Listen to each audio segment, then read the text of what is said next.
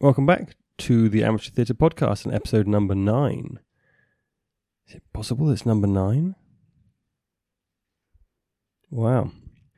Today I'm talking to Michael Deacon. He is currently a training director, and he is based in Plymouth. I knew him when he was an actor, and much of our conversation today focuses on his past life and training as an actor. And we really focus in on two main elements to his experience with drama school. The first being struggles that he went through to get in, and what other aspiring actors are going through, and what they have to put themselves through in order to attempt to get onto a drama school course. And then once on, he gives us an insight into what he learned and what took place on the course that he was part of. And we talk a lot about those, and that's voice work, movement, and script. So for those of you interested to hear what goes on at drama school, and for those of you who are considering going to drama school, this is probably a good one for you. So sit back and enjoy.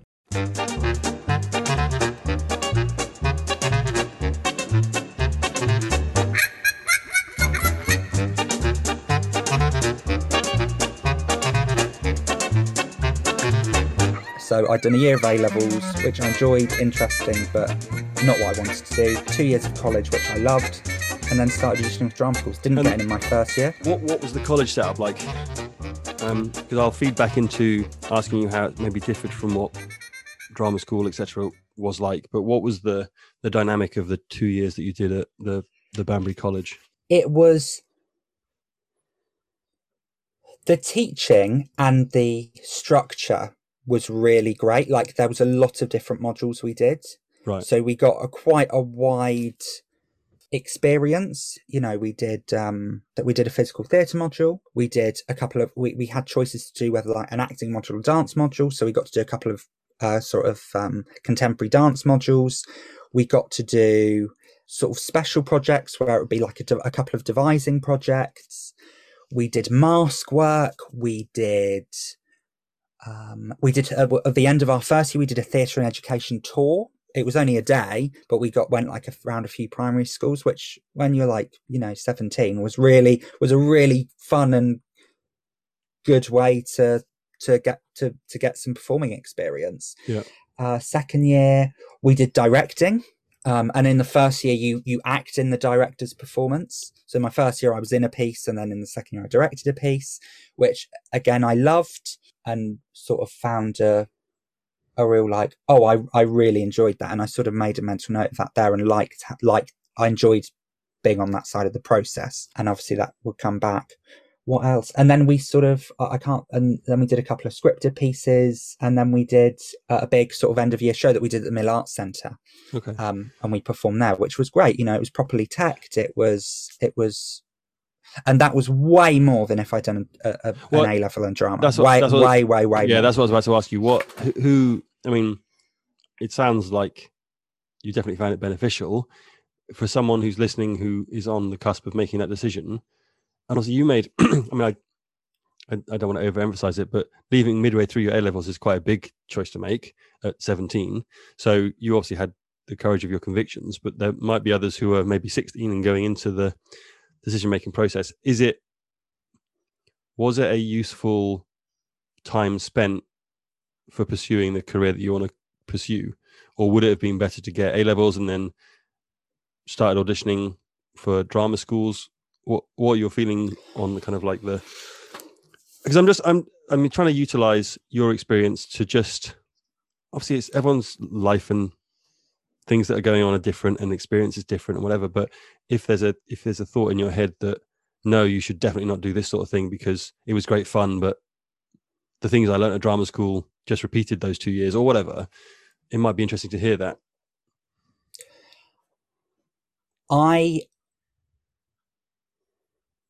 That's a really interesting question. I thought it was really useful. Okay.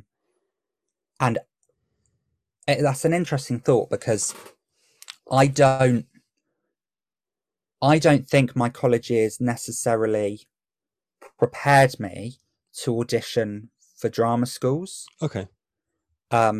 because actually not many people did audition. There were only a few of us that actually went for auditions in the second year for drama schools.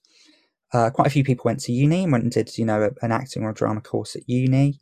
But there were only about 3 or 4 of us, I think, that were auditioning for drama schools. So it didn't necessarily prepare me for that, but it did make me more inclined as an actor in a way that my drama A level wouldn't have done. Right. Okay. So I just because the focus was so heavy on performing, whereas if I'd been doing my A levels, it wouldn't have been that. I was performing every day at college, and for an audition you have to perform, whereas at sixth form that wasn't the case. Yeah. I think that's it was. I'm glad I made that decision. Yeah. I think the practical experience that I was taught at college was more valuable to me pursuing a career, as a actor or a director or whatever, than doing my A-levels would have been. Okay. I think A-levels were keeping my options open. Going to college was going, this is what I want to do. Right. Okay. But I don't regret doing that first year of A-levels. That was really, useful to me because it gave me a whole extra year of education at a level higher than my schooling did, because it was my A-levels rather than, GCSE level. So even the subjects I was learning about, I still learned good stuff, and I don't regret doing that year. But I think that was the right decision to make for sure. And it wasn't, now I can say it with conviction, but at the time I was really like, I don't know what to do, because I'm enjoying my subjects, but also I want to do this, and I don't know what the best. And also I think there's sort of a stigma around BTEC courses, in that they're not useful academically. Yeah. I definitely felt that pressure of, well, if I go and do the BTEC, I'm not going to be able to do anything with it, whereas my A-levels are useful. This is not going to be useful. In fact, my deputy head teacher at the time said that I said that I was at the sixth form open evening, and I'd been to the college open evening in year 11, and the deputy head said the only thing that going to college is good for is busking. If you want to be a busker, then you might as well go there. What a guy. So, I mean, he was really selling it. I mean, it worked, obviously he had a motive of, get as many students into the sixth form as possible. I mean, that was quite an extreme tactic, but it sort of worked. But so there was that stigma.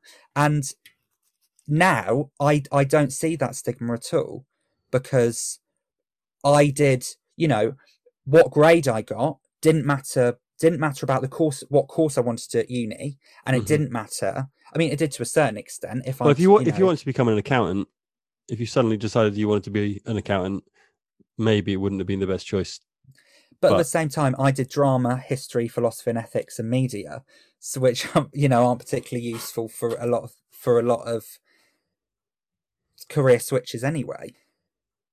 The idea that actually, in terms of what it set you up for going forward, overall was useful and beneficial.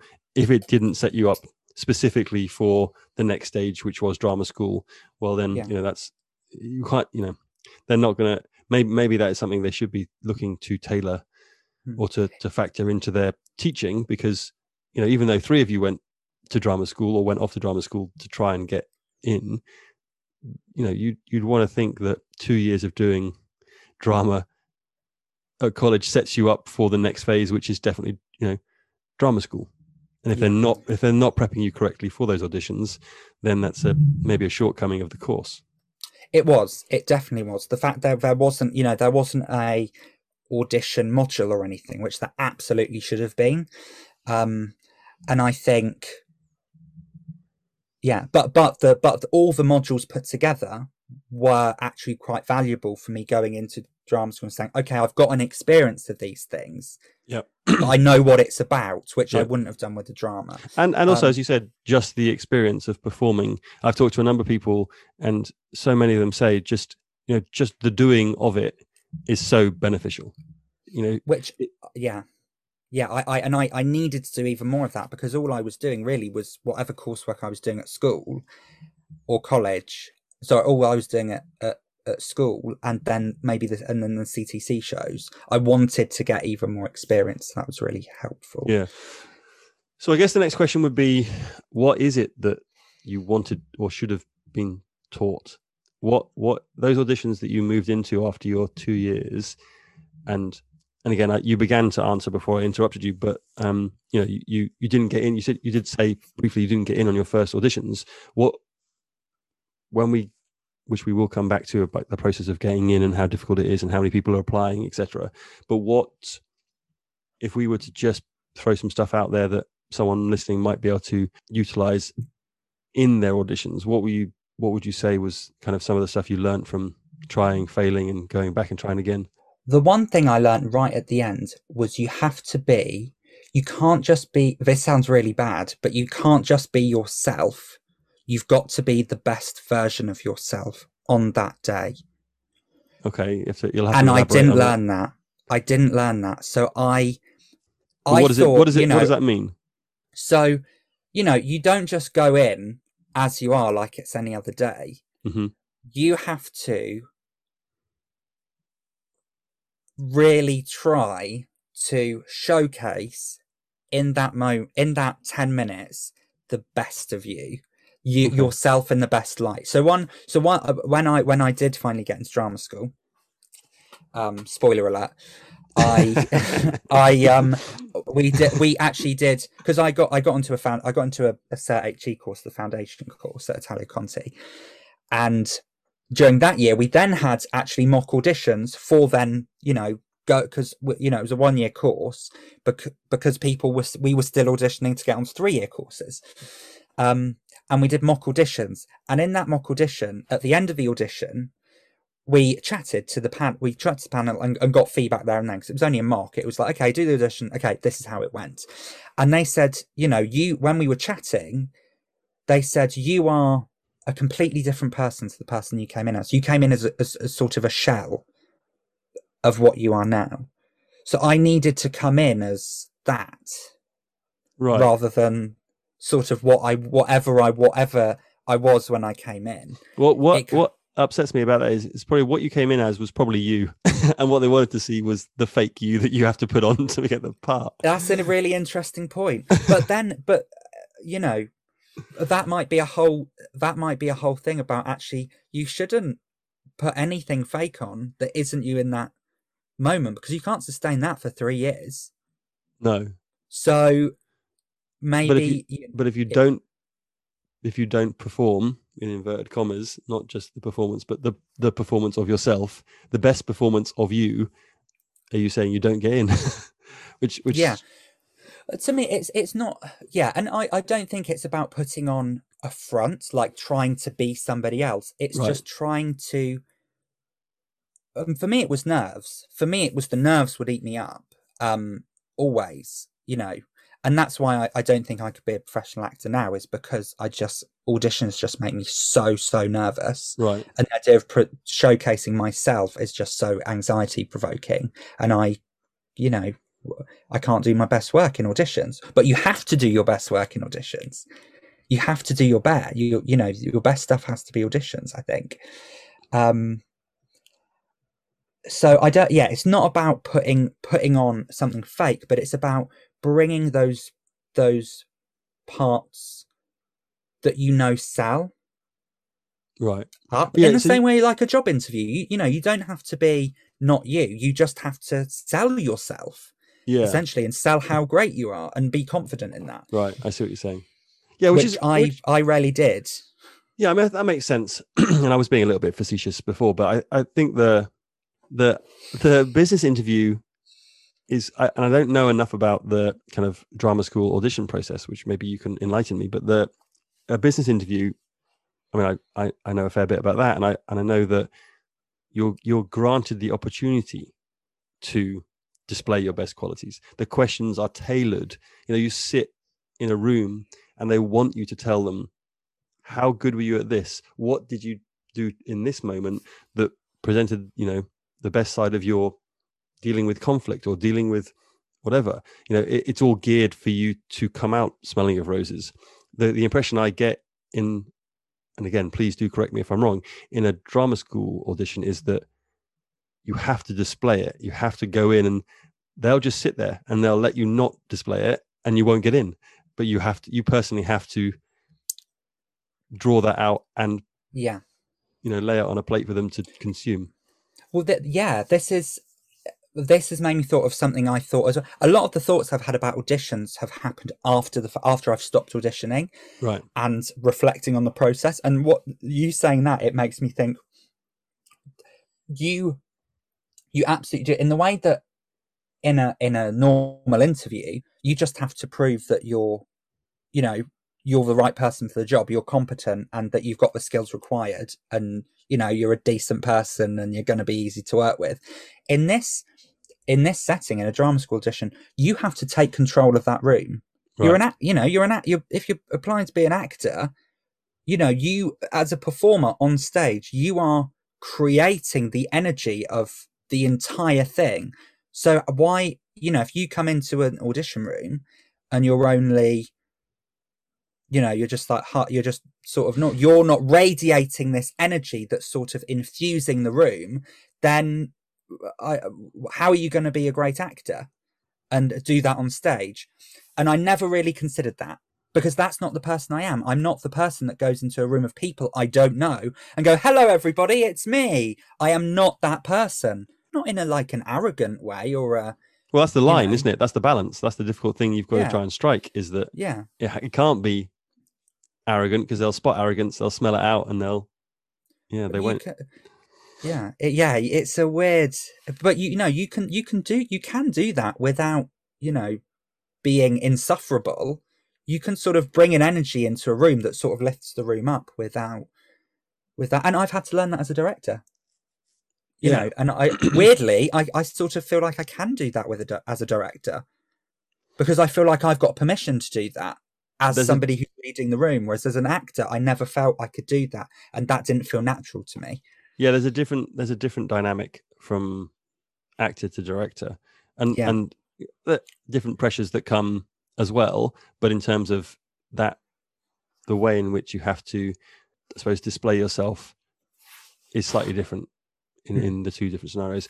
Is there anything that you've learned over your auditions that kind of just like a transferable skill that someone could, and obviously none of it is a magic pill that will make sure that you get the part, but is there stuff in your head that were more technical that you could do? Like, so from a technical perspective, is there stuff that you picked up on that they were looking for that you could learn and you could deliver? Is there stuff, more esoteric stuff regarding nerves and stuff, that you came to understand and manage slightly better? And then in a practical delivery sense, did you get a feel for them wanting, and again, I presume everyone is slightly different, but was there an overriding feeling that they didn't want you just to come and shout it at them? They wanted some more nuance, or they wanted, so like all those three different sort of elements, I guess, that feed into it. Okay. So I mean, it's worth saying that all of this is speculative, because you never get that much feedback on auditions. And also I didn't do these things and succeed. I'm only thinking of them as things I could have done that I think would have helped from the position I'm in now, and from the experience I've had since through my training. I think that nerves are a really difficult thing, but you have to find a way to control your nerves. That's really easier said than done, but I was a nervous wreck going into audition rooms, just an absolute ball of anxiety. And then, because if you're in that place and then you're trying to do it, it's never going to happen. Especially, on stage, I think it's different. For me, at least, it's different on stage. But in an audition room, two people, that just makes it even worse. And I'm nervous, and I'm never going to be doing my best work. So no matter what it is, find a way to control your nerves, because if you're going to go in nervous and that's going to have an effect, like a significant effect on how you perform, then there's no point in even going in the room. There's just no point. I don't think there's any point. Okay. And that's something I did wrong. But something I started to do that I think helped is I'd make sure I was in a good mood. Right. So instead of being like, oh my God, like I'm so nervous, I feel like shit, I would make myself like a sort of like a playlist of like songs that would sort of gear me up and put me in a good mood.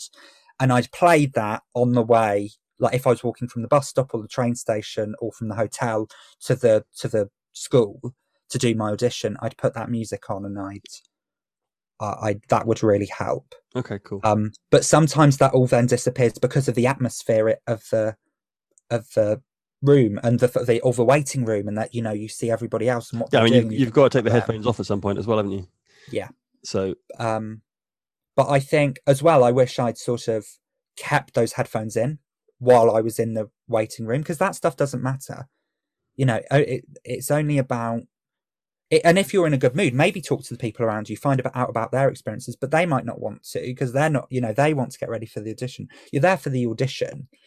So going forward, I wish I'd been a little bit less concerned with the atmosphere and more in myself, and be like, right, I'm going to carry on listening to my music and I'm going to go in there absolutely ready.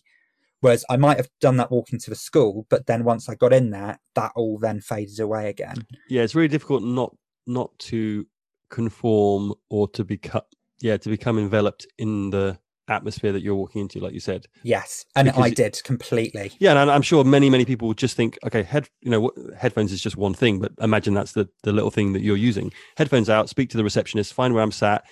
Everyone else is shuffling paper, and everyone else is, nervous. And everyone's just sort of sat there looking forwards, and okay, well, I'll do that. And you spend 25 minutes doing that, you're bound to be crapping your pants by the time they call your name.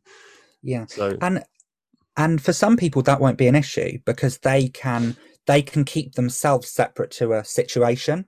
They can be sort of constant. Whereas if you're like me and you're very much sort of a chameleon and sort of you want to fit in, then that's going to be really difficult to maintain that, which I found very much the case. Is okay, I'm going to sort of change what I'm doing to fit the atmosphere, and that would just make me a bundle of nerves. Yeah. So yeah, make sure you're in a good mood and that you're ready to go into the room and you're not letting the atmosphere or whatever affect you. That's the big one.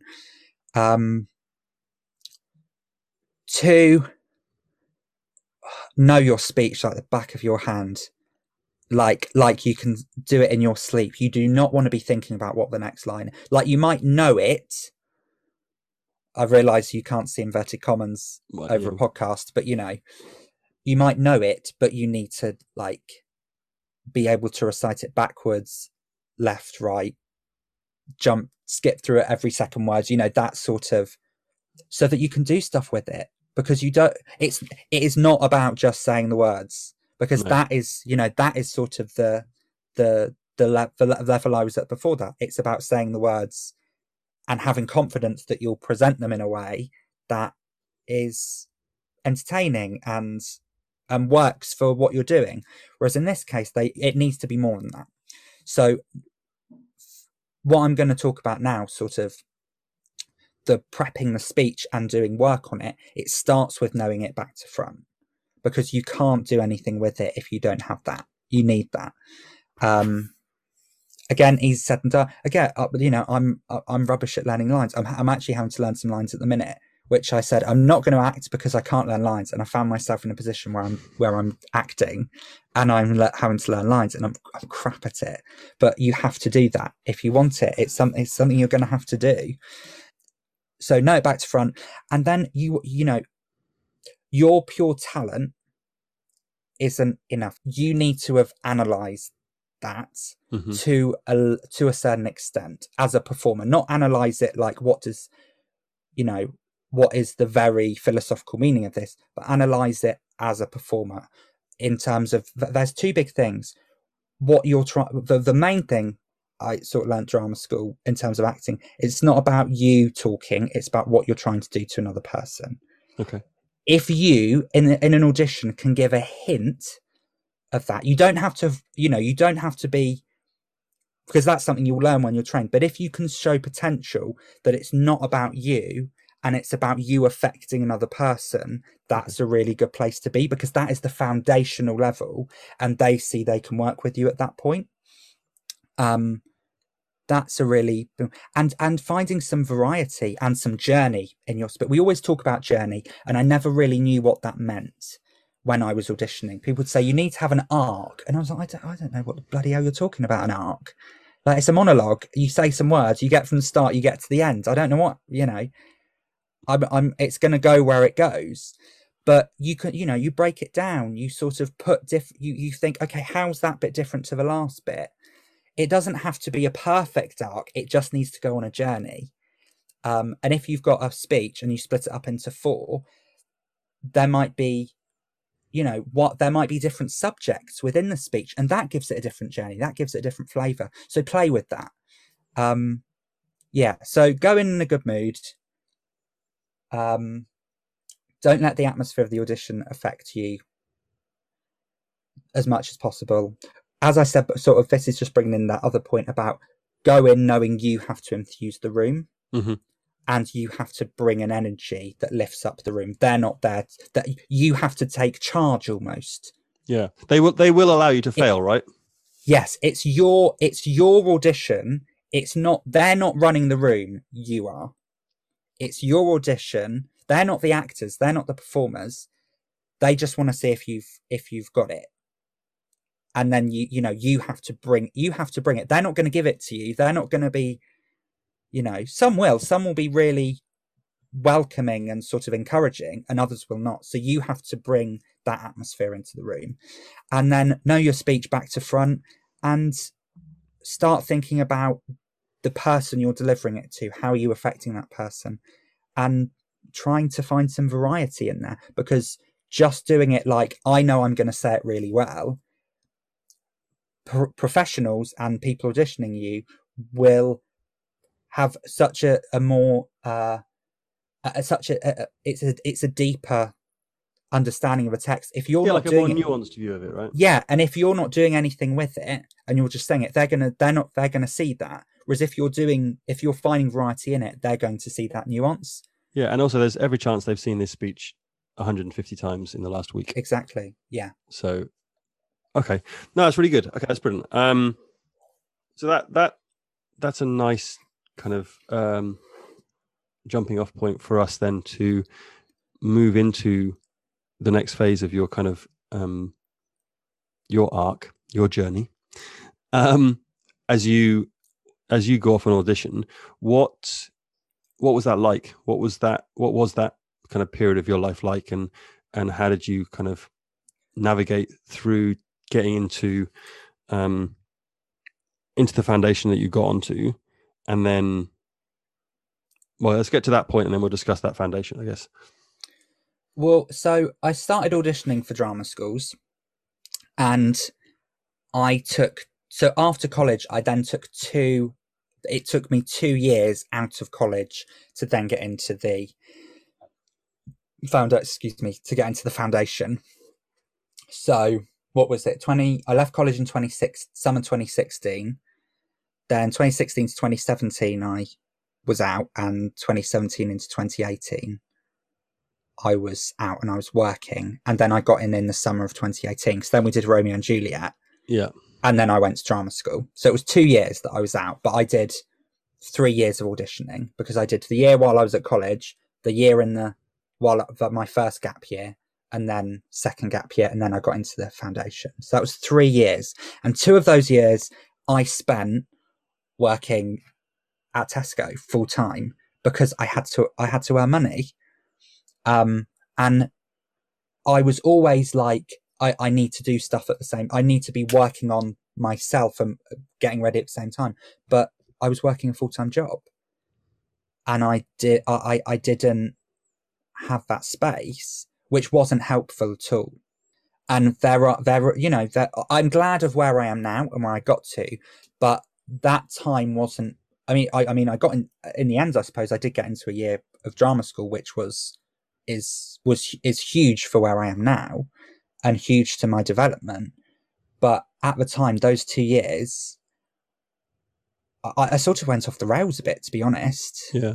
I mean, I say a bit. I absolutely did. You know, I was bored, and I was going out every weekend, and because that's all there was to do. Yeah. And I was having to actually I was actually having to find my sort of. I was having to find some sort of happiness and release, not in doing what I love, because I wasn't able to, because I was having to earn money, and I wasn't finding opportunities that fit in with that, because it's unsociable hours. And so yeah, I sort of I think it's really important that people are aware, and I wasn't. I mean, I was aware, but not as aware of the just the. I mean, I guess 3 things. One, that look, if you've done school and you're, whether that's college or sixth form or whatever it is, and you're applying to go to drama school, it could take 5 years to get into a drama school, and you've got to fill those 5 years. I mean, some people might sit at home and just whatever, but the majority of people, either their parents or their general lifestyle won't allow them just to sit in their bedroom and twiddle their thumbs, which means the real world hits pretty hard when you've got to get a job and you've got to earn cash. It makes it bloody difficult to chase your dreams at the same time. So I guess those 2 things. And then the third thing is that I and again, you can say yes or no to this, but it does feel like it's a very, it saps your motivation for the whole experience pretty quick, because A, you're having to work, B, you're not doing the thing you love, and C, you're auditioning and getting rejected. Like, what is the point in this existence? It's like, absolutely, yeah, you hit the nail on the head. For my experience anyway, is I was sort of like, I had this sort of this confidence that I would be able to do that and work that and be able to still be really positive about that experience. But I didn't have the motivation. And actually, by working full time, be able to live and as well, I was doing that a bit so that I could have a bit of a lifestyle, because otherwise, it did really feel like there was nothing at that point. I had to earn a bit of money to have a lifestyle, go out with my friends, because that's all there really was at that time. And it does, but I underestimated how much not being in a creative environment would sap, as you say, sap out that energy and that motivation to be able to go and give it my all. But when I'm working full time, to sort of have that lifestyle, and then also, like, I was doing the audition thing pretty full on. Like, you start applying in September, and it might be May by the time the process is finished, and if you're applying to half a dozen schools, that's a lot of work, and it's a lot of applying, it's a lot of travel, it's a lot of prep on top of your job. And that's all I had time for. I wasn't having time to do little projects elsewhere. And actually, I did a production with CTC in that time, which I really enjoyed. But I did, and then right at the end, I did Romeo and Juliet with you. But in those 2 years, they're sort, and I loved, and particularly Romeo and Juliet. That was sort of me finally breaking into the scene in Oxford, which was what I'd wanted for those, which I was trying to do those whole 2 years. Mm-hmm. And because of work and stuff, I was just never getting there, or never having the time to research even further and find those opportunities that were reasonably close. So at that point, if that had happened at the start of those 2 years, I might have had a better 2 years. So again, not wanting to answer the question for you, but are we saying then that the kind of, if you want to get through this period, which not 100% of people will experience, but a big swathe of people, from what I've spoken to, do have a 1 or 2 year gap where they're trying to get in. And obviously some people get in on their first try, and great, more power to them. But from what I've just listened to you saying is that if you set up in your head that it's going to take you 2 years or 3 years, if you just tell yourself that, that's the first step to realizing that, okay, motivation, get ready. We've got to stick with this for 2 years. After the first year, let's not start getting disheartened. We know we said to ourselves at the start, this could take 2 or 3 years. Let's keep cracking on. And then secondly, just get involved with the local theatre scene. Just try and find a way of doing the thing you love. So do get, out there and try and get involved in a production, because what that does is it just reinforces the love a bit. Would that be fair to say? Yeah. I think for me, it was a case of sort of intellectually, I was like, yes, absolutely, I'm going to stick it out no matter what. And then I wasn't really paying attention. I wasn't listening to myself and how that was making me feel. I was sort of just trying to suppress all that emotion of rejection and actually being quite miserable and being like, it's fine because I really want this. And actually being sort of like, now I wanted it so much. I was like, I don't care what the personal cost is to me. And I wasn't recognizing how it was making me feel and the personal cost of that. Whereas now I'd listen to that. Right. Okay. That's something I've learned. But at the time I was so like dead set on wanting to become a professional actor and do those 3 years. But at what point can anyone, I mean, without going through it, is that a possibility? Can you really tell yourself, is this worth it? Like, it is worth it in the moment. It's only not worth it after the moment's passed, right? For me, I always justified it as I will regret it so much more if I get to like 60 and haven't done it. I'll regret not having tried. Right. And I suppose that might be true, because I did try. I did in total 4 years of drama school auditioning, because if you add the year that I auditioned when I was at Conti.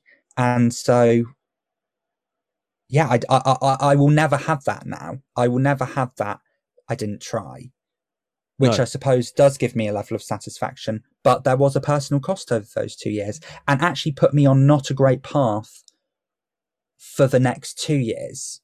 And I guess two positives I can just very quickly pull out that may still not have presented themselves as positives to you. Firstly, you did get in somewhere. So at the end of it, there was ultimately a payoff. Well, two payoffs, because obviously you got in to Conti, but you also came out of that and moved into a although slightly different track, still drama based and still, within the theatre world, and are now doing something that sounds like you're really enjoying. But also, again, from other interviews that I've done, but also just from knowing, experience is super important. So even crazy years experience, even pain, and even suffering and hardship are actually really, really good for actors and creatives, because they do fuel and feed into what you can present when you're trying to manifest a character, or when you're trying to shape a character as a director or anything like that. So although maybe no one should seek out those experiences, having them in the bank can be beneficial. So, and again, they may not have paid off yet, but you may utilize some of that stuff that you had to go through when you come to kind of like and I think those years certainly helped my characterization of Mercutio in Romeo and Juliet. And helped me I don't know if that's an interesting thought about using that stuff, because now actually not in that position, although I've got that sort of experience and memory, I don't think I could find that again now that I'm not in that place. I see what you're saying. So what you're saying, it was great casting is what you're saying. Yeah, really good casting. I'll take it. It's for me, looking back on it, where I am now, I'm really happy with, so I don't regret that time, because like the course I'm on now only existed the year I applied for it, and I wouldn't have applied to that had I not done drama school, and so on and so on. So the timeline of what's progressed, if it had happened any other way, I wouldn't be where I was now. Yeah. Like if I'd have given up at some point, I wouldn't be on a directing course now, because it wouldn't have brought me to that exactly the right place, if you know what I mean. Like everything happened, and it is now is great. Yeah. But if that hadn't been the case, just as a bit of advice to other people, really consider that personal cost. The fact I only got into a year, now actually going on to sort of moving on to the Conti stuff, doing a year was great for me because I realised where my skill set was and that it wasn't necessarily as a professional actor. Right. And that wasn't necessarily where I was best suited to. I was all right. I didn't notice myself being worse than I never thought I don't fit in here when I went to Conti. I never thought I'm not good enough to be here. But there was definitely a sense of within myself of being sort of more leveled out in terms of me being among people who were of a very similar ability to me and comparing myself and going, well, I'm not as good at, okay, I sort of need to be good at all of these things if I'm going to succeed. And I'm not good at that. I'm not good at that. I'm not good at that. And if there's 50 people on this course and 5 of them are good at all those things and I'm only good at half of them, then technically I might not be as good. And if I'm not as good, then that doesn't put me in a great place for an industry that is really hard to get a job in, even if you're really good at all those things.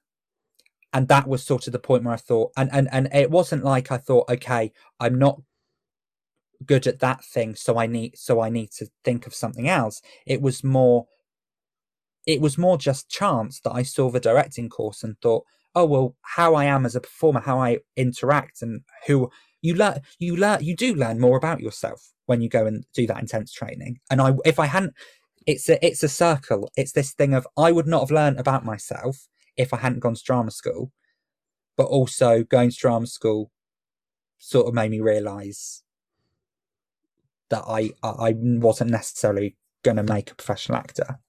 It's also really weird that allowing yourself to understand that as a possibility is quite a big thing to do, especially when you spent 3 years trying to get on the bloody course, and then you're like, oh no, maybe this is not for me. And the only reason I bring it up is because people listening again,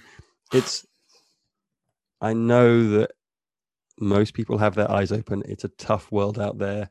It's tough to get jobs when you're a professional actor. It's tough to interact in the space. You have to be a certain type of person with certain set of skills over and above your ability to act. It's not all about your acting. There's certain things you need to be able to do that are outside of that. Yeah. But people blind themselves to that because they just want it so much. Yeah. And I did. I absolutely did. I did that. Yeah. Yeah. So I guess not that we're going to open any eyes with people listening here now, but at least if people are listening and there's just a nugget of reality that can creep in and just say, look, just be aware that your life does not end if you suddenly realize that you're not going to be the professional actor you thought you were. Okay, so if we can quickly kind of, again, I'm not that any of what you said has not been or won't be useful to an amateur listening. I would kind of, in terms of the year you did at Conti, is there stuff that you learned that you can now kind of like translate into a kind of a way that someone listening could utilize it? It's hard because there is something about the intensity of it that speaks for the training. Right. There's something about that intensity that is a part of that training. Yeah, Martha They're sort said of interlinked. Being in the space every day with people who are all in tune with doing the work. You get 3 years of doing that. That's in and of itself learning over and above kind of the specifics. And even a year doing that was it was the same. It had that element to it. I would say elements of my training that I could pull out. Well, obviously, I did quite what is quite useful for this question is I did do a foundation level of training. I did a first year Cert HE, and it was sort of modelled on the first year of the drama school training, but in its own self-contained thing. And what did we do? We did voice, movement. They are two of the big principles. Okay. Then we did script analysis. So the main sort of theory we learned was objectives and actions. Was sort of ours was sort of more based on Uta Hagen than Stanislavski, but still sort of that realm of sort of learning. So it was the first term was sort of voice. So what is voice? So give me a. You keep saying voice, but what is the voice? I know what voice is, but what is what we're doing with our voices? I loved voice work, and the voice work I did at Conti was fantastic. If anything, I'd say their voice department was the best department. So it's all about changing. It's enhancing your body and the tools you have to use your voice in the best way possible for performance. Okay. There is a total shift between your natural voice and what you come with and how it can be trained. Right. And the different tools you can learn through the main principles we learnt about were alignment and posture and tension, breath, resonance, and articulation. Okay, they were the four big things. And they're the basis. And now when I'm sort of running workshops and stuff, they are really key to sort of beginning and getting you into a place where you shift into acting mode. The difference between you doing a performance having not warmed up and not having that sort of awareness is quite big once you know about it. Right. It's quite a big shift because it's not only about people hearing you, it's about your whole expression, the whole way you're expressing yourself. Right. And it's same with the physical. What you're doing is the same with the movement classes and stuff. You're finding more awareness in your body to be able to express yourself in greater ways. You know, you as an actor, you express yourself through what you say and how you move. That's what we do as people. So training those areas to sort of enhance them and be, there's two things about it, both flexible. You have to be it's about making you more malleable and being able to choose which parts of your voice and which parts of your body you use. And I mean, a very literal sense of that is isolating, but in a sense of what tools you use to bring something to life, but also about, in general, there are basics that will just make your performance better. You know, if you've vocally warmed up and you've got, you've supported your breath and you're articulating, they might still be able to hear you at the back, but your performance and the way you actually engage with your performance will be improved as well. I don't know if that makes any sense. No, it makes a total sense. So you've got this outward thing that's going on, which the audience will see directly. So whether it's the way you project and the volume that you're able to reach and the dynamic nature of your voice, and then the elements of your body that you're utilizing to present and match up with what you're saying will be visually seen. But then internally, you're also within yourself more comfortable, more confident, more seated, more kind of like relaxed in your body, and also aware of the scope at which you could push it to if you need to, because the skills are there that will reflect also in the character on stage, although it may not be something that the audience consciously spot. Yes, but it will have an impact. So it's sort of intangible to the audience, but it does make a difference. And it's and it's like it will just enhance. There's that two things. There's the sort of being able to have more awareness so that you can choose what you do in terms of character and what you choose to bring and take away, to have more variety in your work as an actor and a performer from the character side of things, but also an enhancement generally to just make you more performative and more more, it's easier for you to do your job. Like by the end of my training, I couldn't act without doing a warm-up. Right. Yeah. Martha said So, the same thing. but now that's faded away a little bit because I haven't been performing in quite a while. But certainly when I was in that level of intensity, by the end of that year, when we were doing sort of our final show, and having had that year of classes and training, I noticed within myself, I could really tell, which I wouldn't have necessarily been able to do halfway through that year. But by the end of that year, and I don't know if I think I haven't really done much acting since, so I wouldn't really know if that's still the case. But at that time, by the end of that year, I could really tell the difference. I was like, I couldn't act properly if I hadn't done a warm up. Mm-hmm. Because all those tools weren't there, and you can feel that within yourself. So actually, those are two massive things, voice and movement, but they need attention is the problem. It's not just to read a book about it, or they need, you need to do that work because it's a slow shift. You're not just going to read one exercise or watch one YouTube video and suddenly be able to support your breath.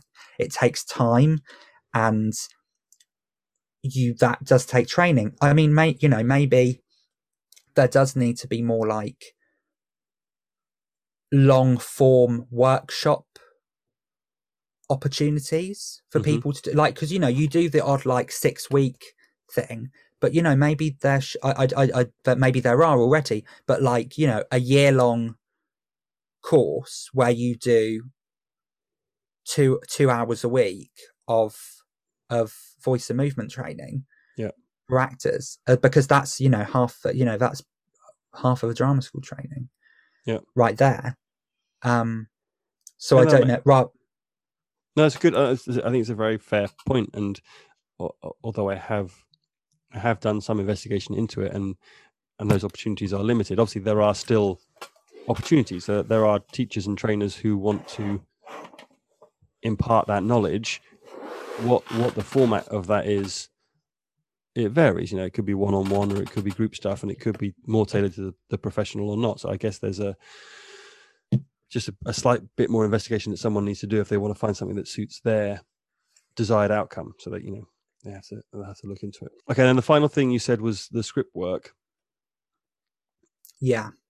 What is there kind of like a high level things that you could feed off of from that might be interesting? I started to talk about in audition, when we were talking about auditions, about starting to affect another person and finding variety in that. It's doing that, but really going to town with that. Right. We used, so the training I did at Conti, it was particularly actions based. So putting an action on a word, like a transitive verb. So there's lots of different names for actioning, verbing. People call them transitive verbs, and it's sort of a level of analysis. You start with, your characters, sort of learning about asking questions about your character. I know Martha talked about this, about looking through the script, seeing what you say about yourself, what other people say about you. Yeah, it was really good. I like that comment. And there's one more. I can't remember what the other one is. It's been a while. Something like that. But like going through a script and looking for clues about what people say about your character, what you say about yourself, that sort of thing, to get clues about your character. And then from that point, sort of looking at sort of your objectives, so your overall, which I still find objectives are still difficult to put I still think they're a really basic and integral part to acting, but I still find them quite difficult to find the sense of an objective.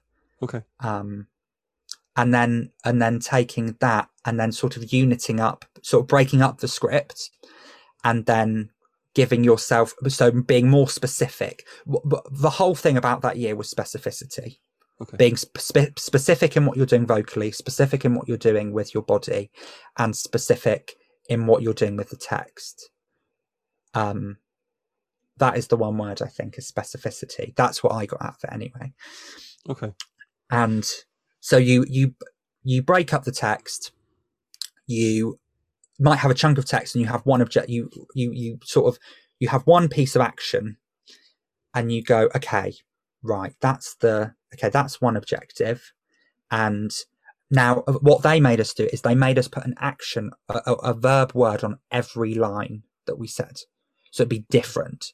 So what I learned was really well, it wasn't just I want this, but it was in the unit of text, it would be like I action you in order to get this. Right. So I do this in order to get this. Mm-hmm. And that was a really good way of doing it. And then you think of specific words on each of your lines. And now that was a really good way of intensely getting it into us, because trying to find an appropriate verb on every line is really hard. Yeah, definitely. Like these concepts, they sound quite self-explanatory, right? A little bit. Yeah, to a certain degree. But the actual doing it is really hard.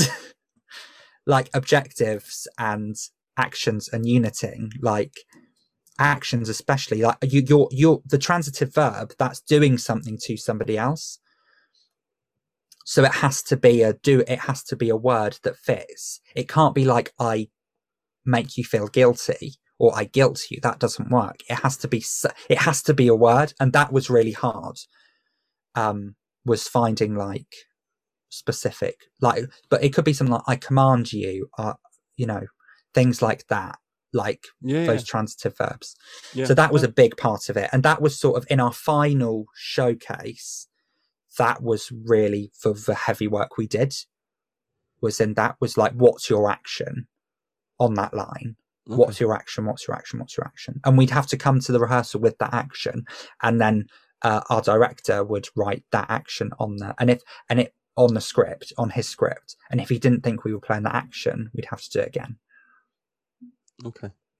So that was that was a really big. So yeah, it's sort of that foundational training was about finding specificity in the text, in the movement, and in the voice. Okay, that's nice. And I think how you just described it was I think very good. Convoluted? No, not at all. No, very concise. I was going to say the opposite. I was going to say very concise. Oh, thank you. In the it breaks it down nicely into those constituent parts, and it's something that an amateur could definitely just listen to and go, okay, I understand the concept of what I've just been told.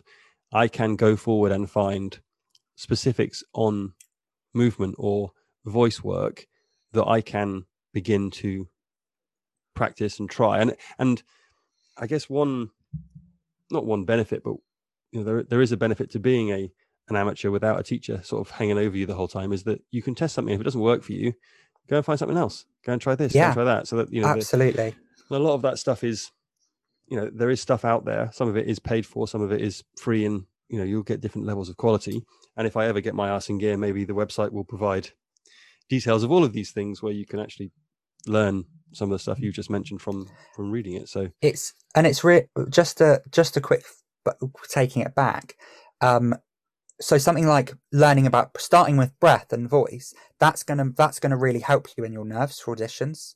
So that's something I realized I got in that last year. I got better because I could control my breath, and I could be focusing on grounding myself vocally and physically before I went into an audition, and that really helped. I still got bloody nervous, but I was doing much better work in that last year of auditions. Yeah, and I think of those skills. Yeah, I think what you said about how it presents itself on stage will reflect on how it presents itself in auditions and stuff like that, because you naturally feel more comfortable with more knowledge and more understanding. So if you have better knowledge of your voice and your body and your ability to understand the text, you're less worried about them throwing stuff at you that you might go, what does that even mean? What do I do in this situation? Or I can feel they're not liking what I'm presenting them with.